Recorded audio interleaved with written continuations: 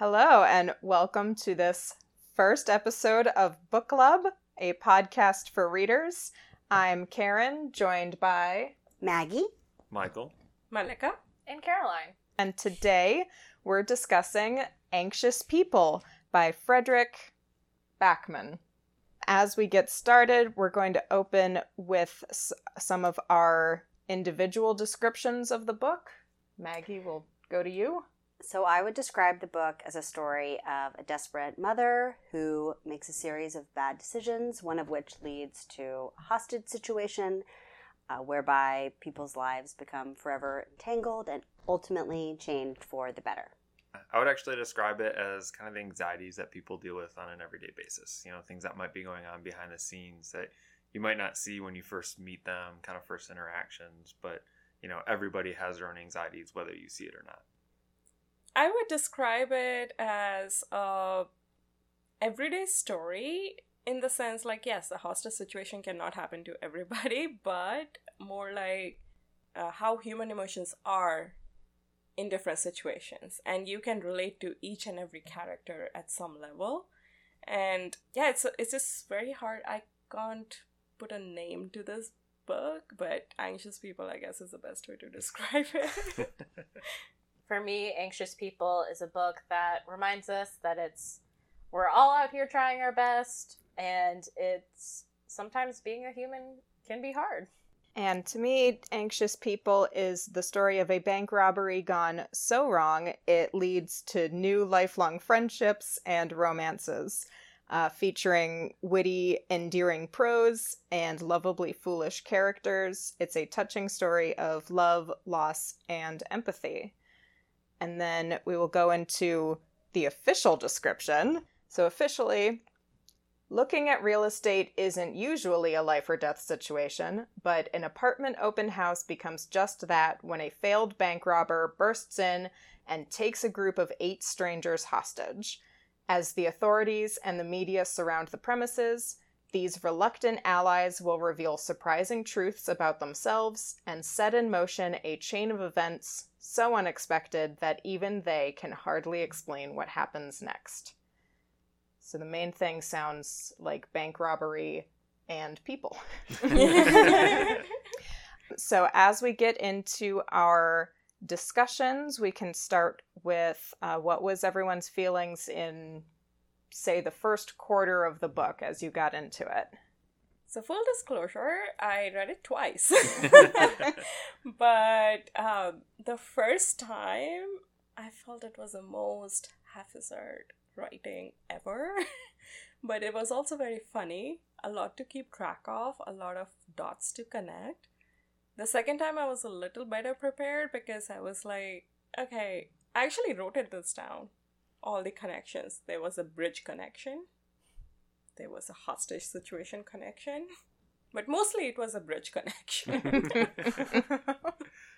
I agree. I found the first chapters to be overwhelming, and so I felt like I was working overtime to understand the connections between the characters, anticipating that drama would ensue based on those connections. But ultimately rewarding in the last quarter of the book when it all came together. So worth it, but initially, for me, it was overwhelming. Yeah, I would say for me in the first quarter, it took some work to keep track of everything that was happening. Really just trying to figure out what the book was about. You know, you have the description on the back talking about a bank robbery, and I'm like, then why are we talking about all of these people? Who are they? Why do I care? So it was slow going for me to like get into it, but it does pay off in the end. You just gotta work for it a little. Yeah, definitely an interesting start. I personally really enjoyed the writing style and just the haphazard way, as Malika said, just made it to me very funny. So even though you're dealing with kind of serious topics at different points. And then the other thing that I kind of kept thinking back on is it all going to tie together to this one bridge, or is everybody going to have some background connection? Because the first couple characters you meet were all tied together in a very similar way. So I was kind of curious if that was going to be an interesting or fun hook as part of this book. Not necessarily true, but everybody was still connected in some way, even if it wasn't all the same way. Yeah, I feel like I might have had a slightly different first experience, because my first note on page 1 was killer opening, gonna be great. I was on board from the word go. My second note was, how does one get to write like this? I want to write like this. So, yeah, it's interesting how I feel like for some people, it's, like, I really got into the patter of it, but I can totally see how it can be. I do remember having some of the, like, where's the bank robber? Like, it took, for how much the robbery factors into even how we all described the book, it does come in pretty late for the plot. Speaking of the bank robber, does anyone want to go into their, like, theory timeline of who they thought the robber was? I have mine, but we can start elsewhere. I didn't speculate. I Really? made some really broad assumptions. The only thing I flagged was the picture of the 3 animals and the description of the frog and the monkey, and the way it said in the mother's belly, this is what they did. And being a new mom, that really resonated with me. And I think I wasn't clever enough to go there, but I knew that there was something. It's like, there's no way that if the bank robber was a father, it just didn't make sense. So I flagged that, but I am curious to hear you all's theories. Oh, wow. I was so curious to hear your take on that, Maggie, because I just totally glossed over it. It was the one thing. I was like, I am picking up on this. The second time through, because I read that part at least twice, I was like, oh yeah, this should have been very obvious. But the first time, it was just didn't even register for me. Yeah, I think for me, no theories. I came into the book, I was reading, no thoughts, just vibes. Like, we're here. I'm just trying to keep track of, like, the named characters and how, like, they connect together. So I didn't even get to the bank robber, really. All right, Karen. I'm ready. So, yes, Karen, would you like to explain? I once again had a very different experience. Page 9. No chance the robber is one of the quote-unquote hostages? Okay, good. I'm later impressed. in the book, and I felt like that was a misdirection by the narrator. Oh, yeah. Talking about the real estate agent, and then they would kind of say, like, oh, we all left with the bank robber, and then they'd say, oh, wasn't the real estate agent with you? Of course the real estate agent was there. Mm-hmm. And so that happened like 2 or 3 times. I felt like that's just too much to be a coincidence. Mm-hmm. Yeah, I basically fell for every twist that the author tried to put in there. I think my most extreme theory was I thought that Roger had died and Anna Lena had the robber pretend to be her husband, and that's why she, like, burst into tears during her police interview. Ooh. That is wild. Dark. All right. Okay. So that's probably the farthest afield I went, and then later I was like, of course it's the real estate agent. I should have known from the beginning. And then I felt very silly. It's like, that's why they talked about the layout so much, is because it's the stupid real estate agent. That's exactly what I was going to say. I think other than the mother womb thing, which was a huge clue, I felt like the other part was the emphasis on the layout of the apartment. And Roger kind of helped give it away when he was so obsessed with knocking on the walls and understanding the space. That, to me, was the other big clue that I missed.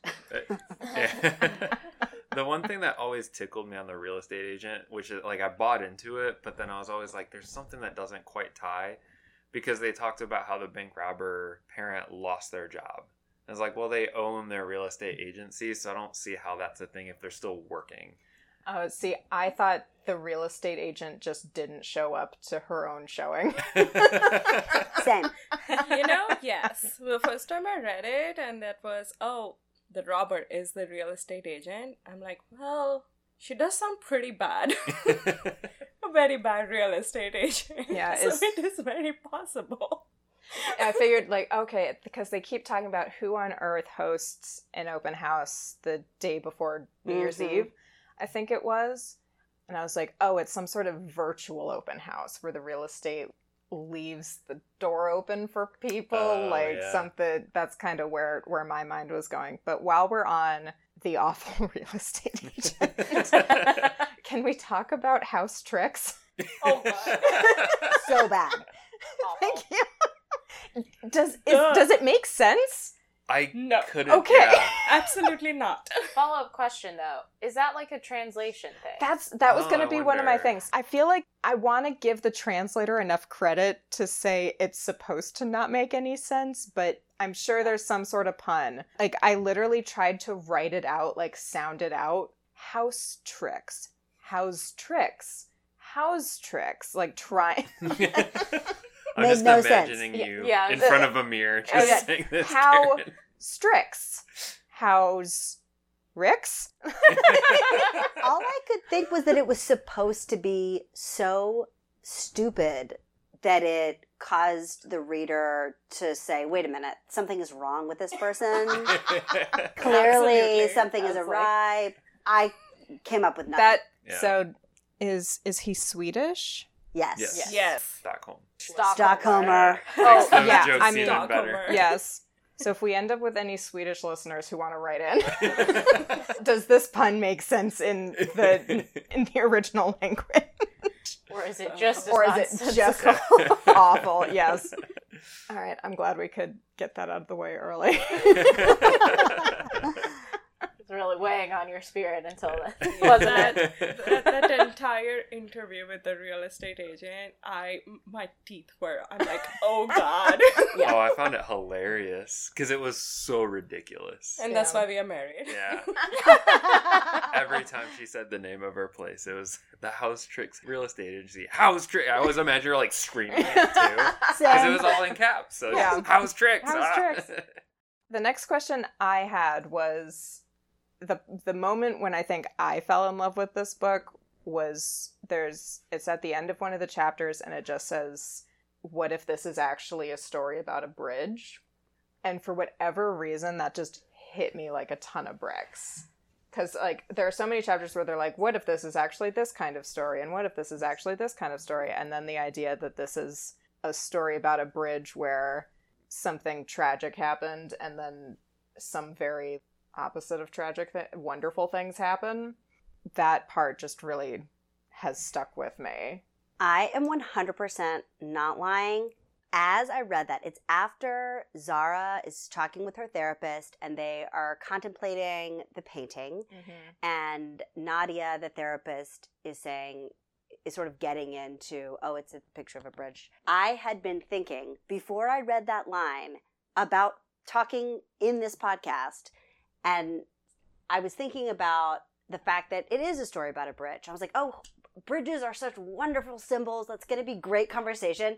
And then the author stole my line and was like, this is a story about a bridge. And I just like face palm. I was like, yes, I was thinking the same thing. It also made me embarrassed because like, oh, it took me that long to get there. Like, okay, they had to spell it out for me. But I completely agree. And I think that a bridge is a wonderful symbol. And I loved that part too. I'm glad you called that out. I also, speaking of Nadia, the therapist, that was a really interesting point. Like, something I've learned is as you become more used to seeing things, you begin to notice new details, and the fact that it never occurred to Nadia that in her painting there's someone standing on a bridge. Found that really interesting, how it took Zara coming in as a patient to be like, well, I think it's someone contemplating standing on the edge of this bridge, to bring that to even the therapist's attention. Even though it was in fact Nadia who was standing on the bridge, Yeah. who was saved by Mhm. Jack, which is even more compelling that she actually was in that position, and yet even in that moment it wasn't necessarily that she was contemplating jumping. And even Zara says later, Jack didn't save you. Which is another kind of interesting, like, it's important to Zara that Nadia feel like Nadia saved herself. which I don't know if we want to get into it, but it's a, I think it's a lovely giveaway about Zara's true nature. Yeah, I went back and forth on her a lot throughout the book. My initial feelings were not great. 100%.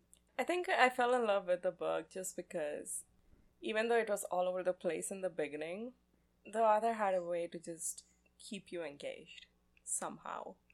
And it was funny. A lot of jokes I got, a lot of them I didn't, a lot of bad jokes.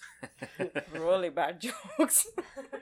But as it developed, it just got not really serious, but it highlighted so many aspects about an everyday life and everyday emotion of different people. And it was done in a non-psychology book based, right? I'm curious, do you all feel like the book is titled Anxious People? Would you describe the characters as anxious? I'm not sure that I necessarily would assign that state of being to many of the characters. I think I would, but I would say that they each have different flavors, and it does kind of speak to how much anxiety has almost lost meaning nowadays. I don't know if in like a psychology sense, if they like went in, would they be diagnosed with some anxiety disorder? But I think it could be where like Zara has so much anxiety about this letter that she has to keep it with her but never look at it for a decade. And Julia and Ro, Jules and Ro, they have their own unique flavors of anxieties. I don't even know if we can fully describe them, but yes, they are their own different flavors of neuroses. But yeah, I think they all have different flavors. I'm kind of in the same bucket of, I don't know that they're clinically have anxiety, but they're all anxious about taking that next step, wanting that next house. There's a gun in their face. Who wouldn't be anxious? So I think they do kind of experience a variety of anxious feelings that make it true to the title of Anxious People. Yeah, some of the characters bend more sad anxious. I'm thinking Anna Lena, Estelle, whereas other characters I identified with their anxiety more of, oh, you are feeling nervous about being a new parent, or you are feeling anxious about your impact on this person from 10 years ago. That's a good point, and actually I'm very curious to like go around and to see who was everybody's either favorite character or who did you just identify with the most. Great question. I love this question so much. I'm so excited. I'll start. My favorite character was Zara. When we first get introduced to her, she's a terrible person. I'm like, I hate her, but I love her. So, like, I have always been like, Team Zara. She's the one this is my character. One of the things she said that was like off the wall bonkers was when she was talking with Nadia, and she's like, well, what if I had said that I'd gotten a cancer diagnosis? And then she was just like, just kidding, don't have cancer. But that's why democracy doesn't work. And it was just so off the wall. I was like, she's for me. So Zara was also my favorite. Hey! For similar but different reasons. Some of it was coming from, which a lot of us in the room have, but coming from a business background as someone who's trying to balance not being a terrible person with, but I actually understand how international economies work and we need to have some level sets about what everybody can do here. My favorite Zara moment was an insult that I will never be mean enough to use, but she says to someone, by any chance, did your parents have the same surname before they met? Part of me wishes I could just be that brutal. But yeah, the way she is ensconcing herself in so many protective layers of intelligence and brusqueness that you know how much pain she must be in underneath is what really drew me to Zara. I'm literally Team Zara as well. I'm not kidding. The second time I read the book, I loved her even more than the first time. Because it's a podcast, I can't use the exact words that I thought when I first saw her interview. But really annoying character in the beginning. Extremely factual, which makes more sense. But oh my god, her character development was amazing. The little things like emergency stop button in the elevator so no one can see her emotions. Mm-hmm. To the point, like, in the end when Roger says, oh, we'll just play dumb. Well, that won't be too hard for you. And then saying that, oh, I meant it as a compliment. Amazing woman through and through. I absolutely loved her. I think she was by far and away the most intriguing character. Definitely. I wanted to get to know her more. When I think about, like, who's a cool hang, definitely would love to enjoy a bottle of wine with Zara. I think, though, maybe on the other side of the coin, I really admired Nadia's character. I think that she had a grounded confidence that I admired and wanted to aspire to. She seemed really sure of, I am good at my job, I know what I'm doing, and things are going to be fine. She just had a real inner calm that I found centering in this book that often felt delightfully chaotic. Yeah, her and Zara's interactions were always Top-notch. enjoyed those chapters. I'll take a slightly different tact. I'll agree with everyone. Zara was the most interesting character, but I'll go with Leonard just because he was so ridiculous. Like, imagine making a business of just ruining other people's house showing experiences to drive the price down. Gap in the market. Exactly. It was very smart, but just to, I don't know, have the courage, I guess, to do that. Was just, and just his interactions with Zara after were also very interesting. I always thought they had really interesting conversations. So we're going to take a quick break and be back with you soon. And welcome back. Before we dive back into it, we'll start with some brief housekeeping notes. You can contact us at bookclubcast@gmail.com. Find us on Instagram at bookclubcast, and we're also on Patreon, and you can find those links in the show notes. And don't forget to do all of the things you do when you like a podcast. Subscribe, 5-star reviews, all of that good stuff. And we should mention our friend and special guest Maggie had to leave us. She is a new mother, and for some reason babies have schedules that don't allow for podcast recording times. So we will miss Maggie, but glad she could join us for the beginning. Jumping back in, we kind of left off with favorite characters, a lot of Team Zara, and the natural follow-up question is least favorite characters, or I prefer to think of it as characters we either least engaged with or were outright triggering. Well, I guess I can get started. First quick question of my own. In your heads, did you all say Annalena or Annalena? Lena. Lena? Lena. Alright, I think I was the only Team Annalena then. I will toss my hair over my shoulder, metaphorically, and say that's because I've been watching a lot of Scandinavian police dramas. One of them has a character named Lena. Okay, well, I'll try to switch, but if I mess up... We will judge yes. I would say it's kind of a tie between Annalena and Roger. I like the twist with them, you know, that they find out at the end, but to me, Roger was just a very annoying, like, overbearing character. And I think the cool twist there is you just expect him to have always been like that. Like, he was the man of the family. He was the breadwinner. And just whatever he said went.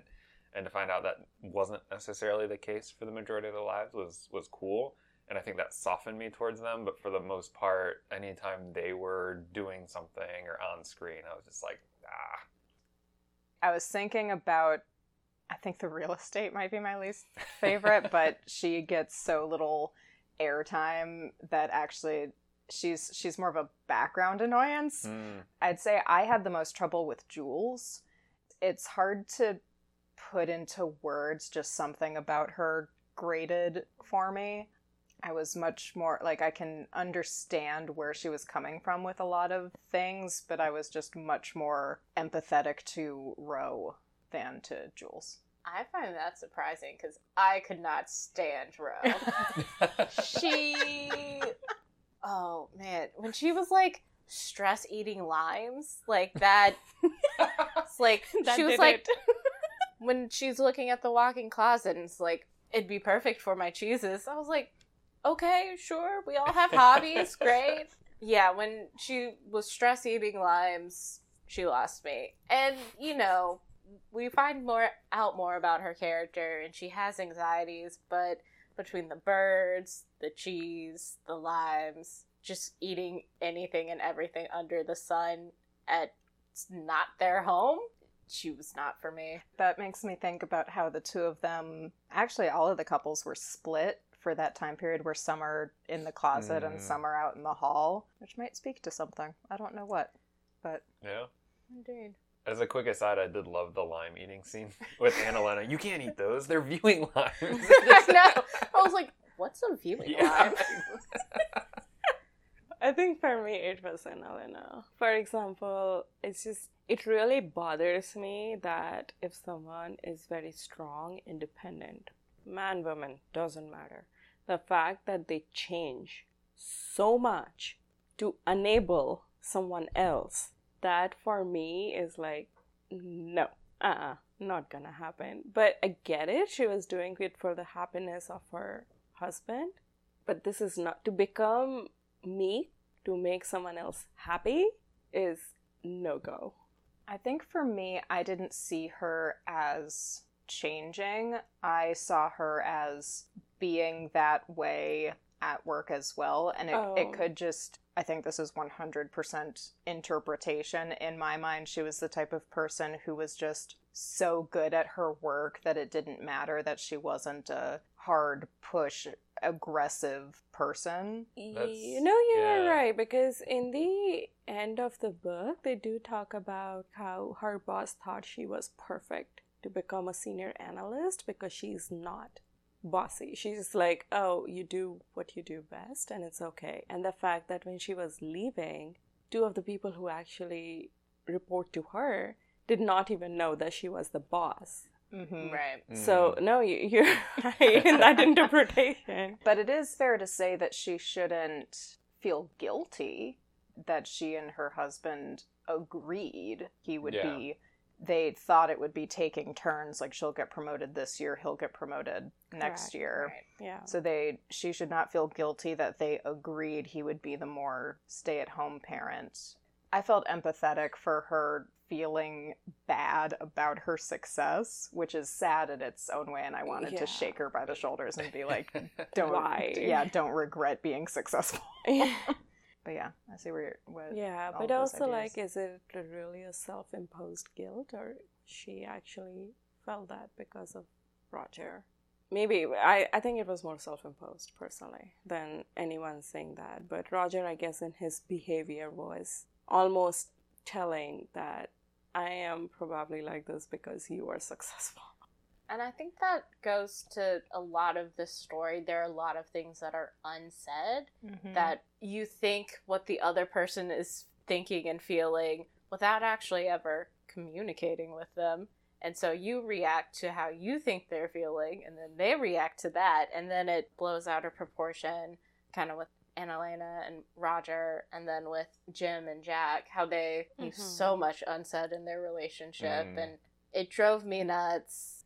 It's an interesting commentary on relationships and a reminder to have open communication channels. Thank you. Yes. Sometimes with Jack and Jim, I'm like, oh dear God, is it like a father-son thing that they just don't talk? Yeah, I found Jack and Jim particularly moving because of that line early on where the author says something like, Jim said that phrase of, it was something like he wanted to say that thing that fathers can never say to their sons, which is, I see you're hurting and that hurts me. Yes.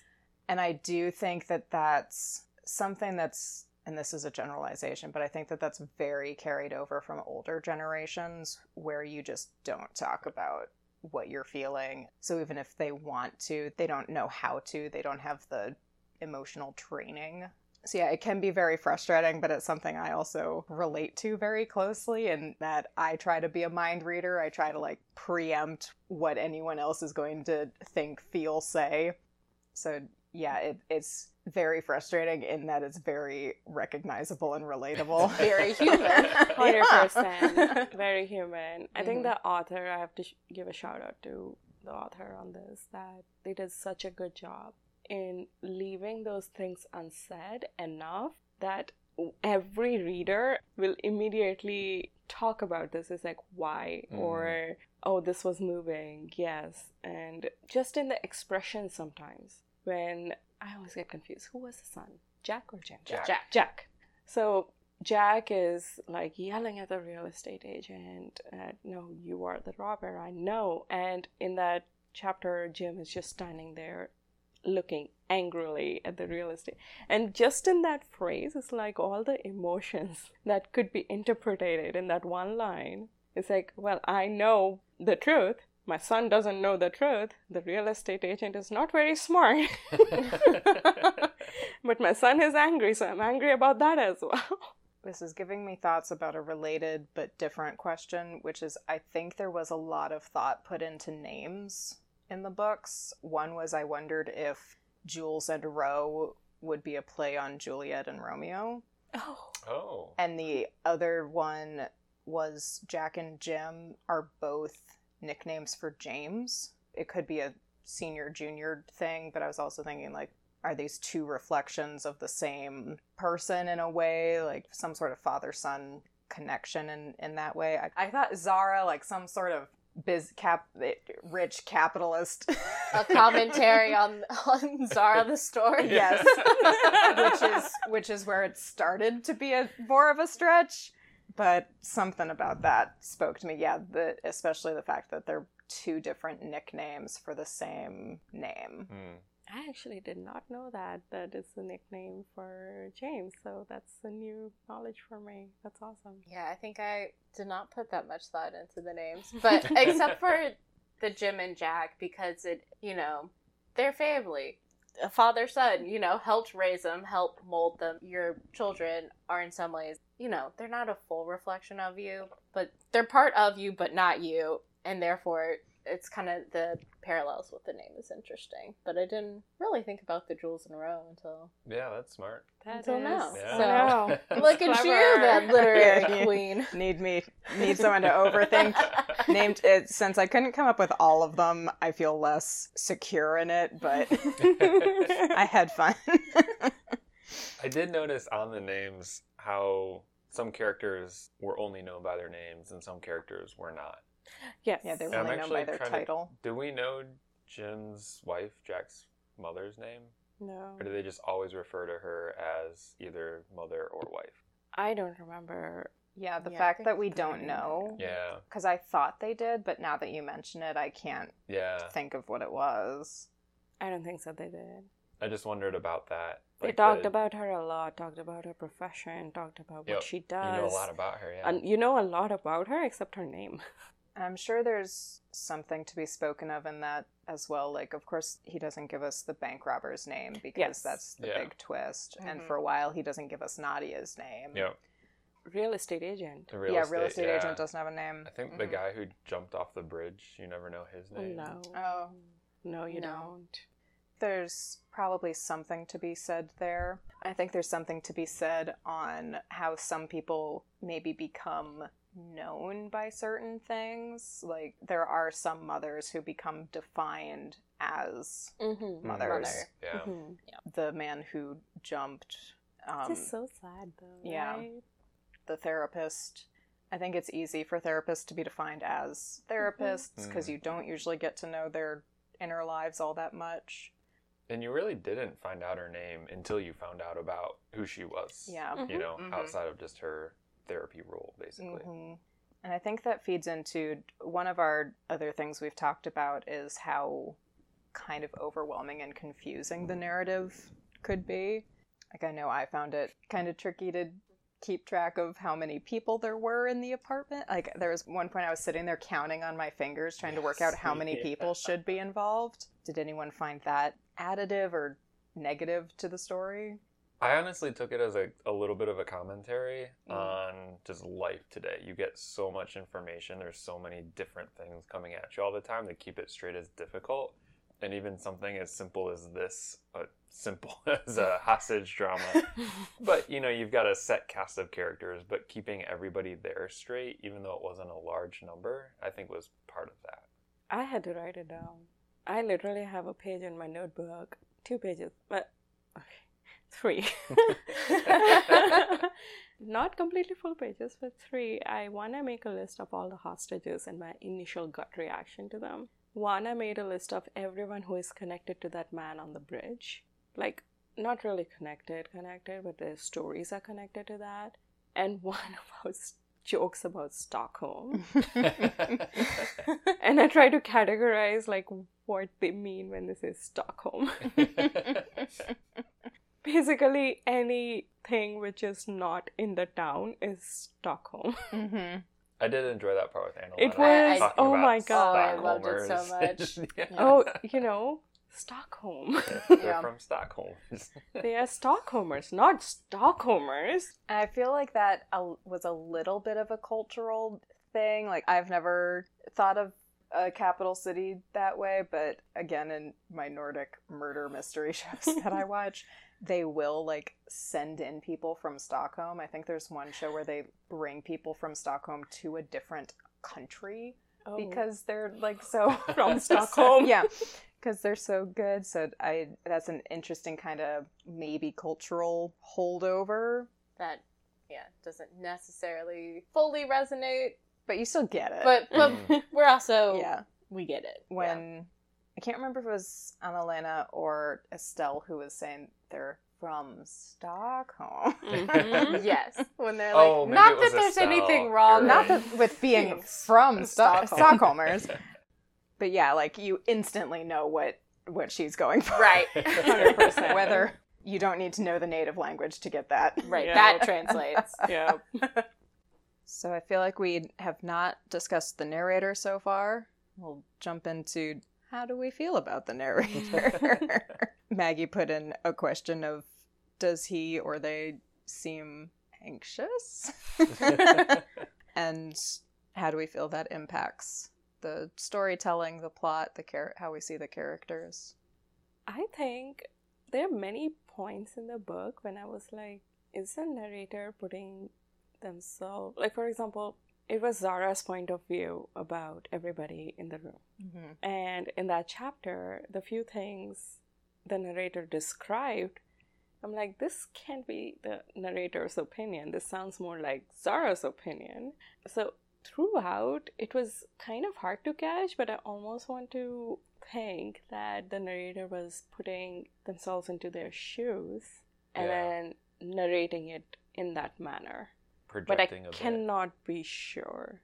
The Zara one was 100% sure. The way she described people, it was like, that's Zara.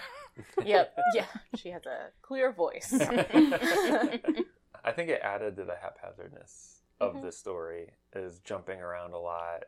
There are a couple, like, short chapters, especially early on, where it's like, I'm trying to remember what he said, but it's like, hey, think about cookies for a second. Oh, And yeah. then don't think about cookies, think about the bridge and the man on the bridge, and then go back to thinking about cookies because that's happier. Like, those types of things, it added to the story. It made it a little humorous, but it also added to the haphazard. It made it a little bit more hectic, I think, as a reading experience. And the swans, you're allowed to throw at the Oh, yeah. There you go.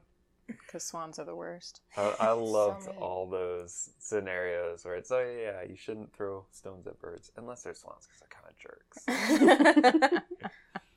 Yeah, so it was interesting. I do think the narrator created the atmosphere that led to a bunch of confusion and misdirection. I don't know how I feel about the narrator, other than the narrator was there. I had a good time. But the one thing I did like that the narrator did was always kind of take us out and be like, this is a story about idiots. This is a story about anxious people. this is a story about a bridge. This is a story about love. So it was always very interesting to see how, as you got further into the novel, how the story kind of evolved. The characters were evolving too, so what the story was about was evolving. So I always found that very interesting. That's kind of my main thought about the narrator. I'll leave it at that. Yeah, I found myself trying to decide if this would be a quote-unquote unreliable narrator, and I don't think so, because I don't think the narrator ever outright lies or like tries to, like, he tries to mislead you in that they like make it very clear what they want you to be thinking, but it's not the same as like the narrator outright lying and telling you the wrong information. I felt like the narrator and the characters actually talked too similarly. Like, there was something about how similar they were that I found kind of off-putting, or at least it made me a little off balance, because it just felt like nobody talks like this. It's a very literary style of writing that I can get into, but as soon as all of the characters had a pretty similar pattern to their speech, that I found more difficult to get into. But I guess that's more of a writing style thing than a narration thing. So I think I found the narrator occasionally distracting, but overall I kind of liked the tone. I think the narrator made good points at different times too about, you know, when we're talking about throwing stones at swans, and the whole downstream of that was, it's never okay to rob a bank unless, and so it just makes you realize not everything's always black and white. You think of a bank robber and it's like, oh, they're always going to be this like outlaw, bad person, criminal, unless. And then you actually realize, oh, there's more to it.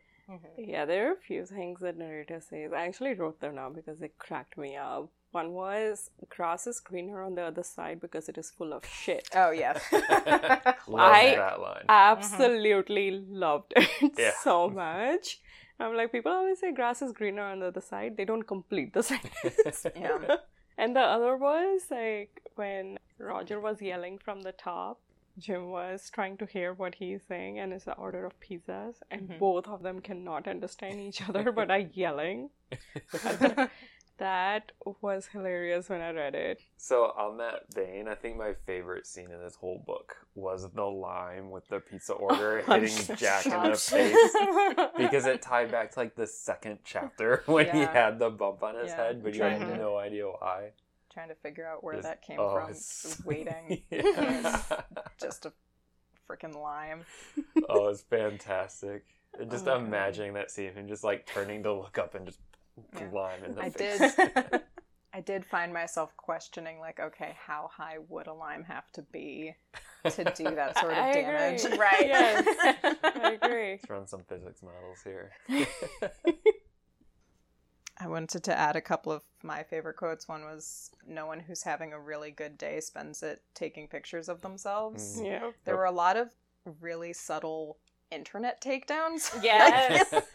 Social media and internet, yep. Like, I took that grass is greener as very social media, Instagram-esque. Yeah, there were a lot of good little one-liners.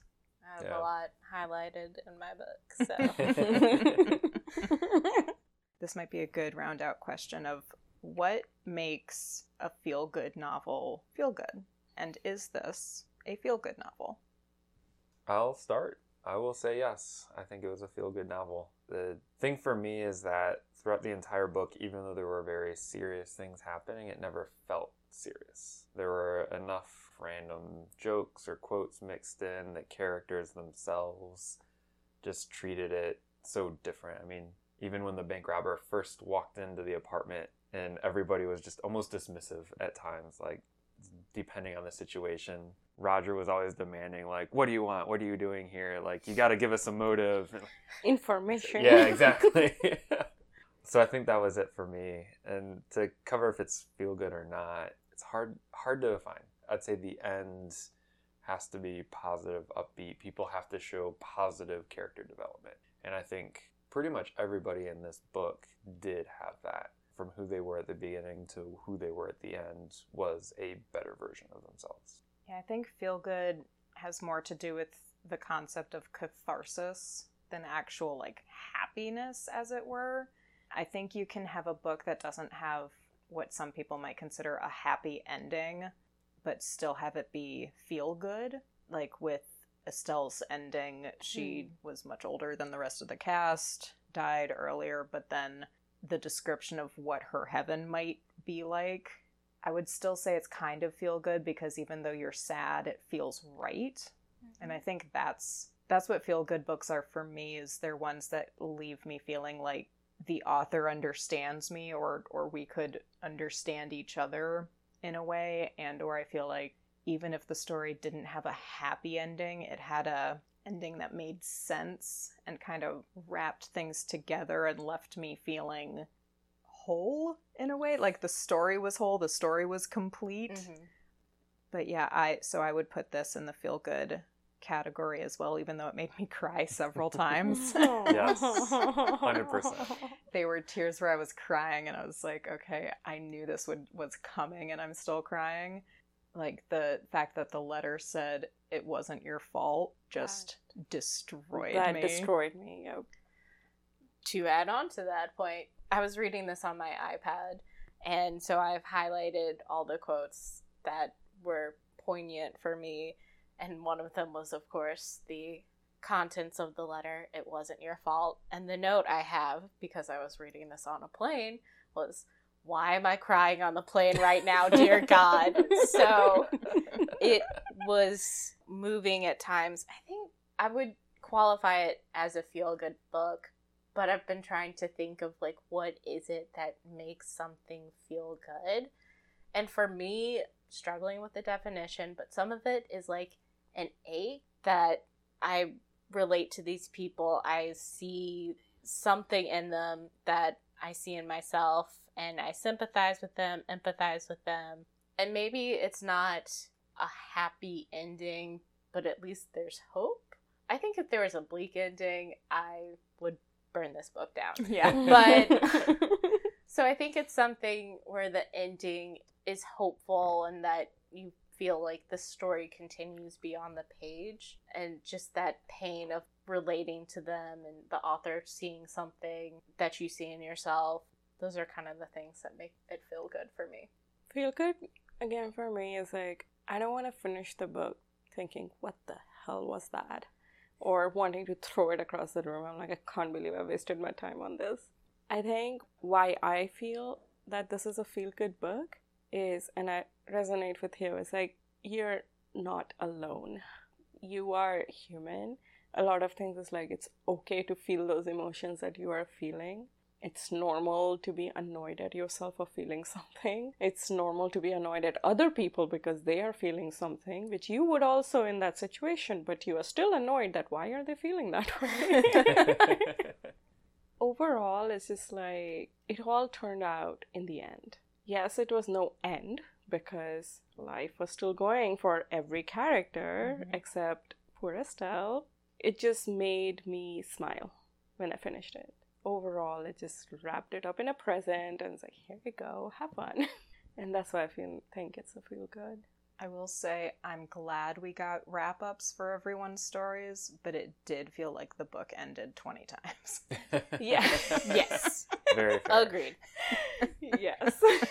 So I have mixed feelings about, to wrap up your lovely description of feel-good books, I have mixed feelings about this book's actual endings, but yes. And that, I think, will do it for us and Anxious People. I believe it's a recommend from all of us. Everyone's nodding for this audio format. So, you know. Yeah, 100%. So yes, we recommend Anxious People by Frederick Backman. I don't know how to pronounce his last name, so I apologize to Frederick. But thank you all for joining us. Our next episode will be out in about a month, and we look forward to being with you then. All right. Bye. Bye. Bye.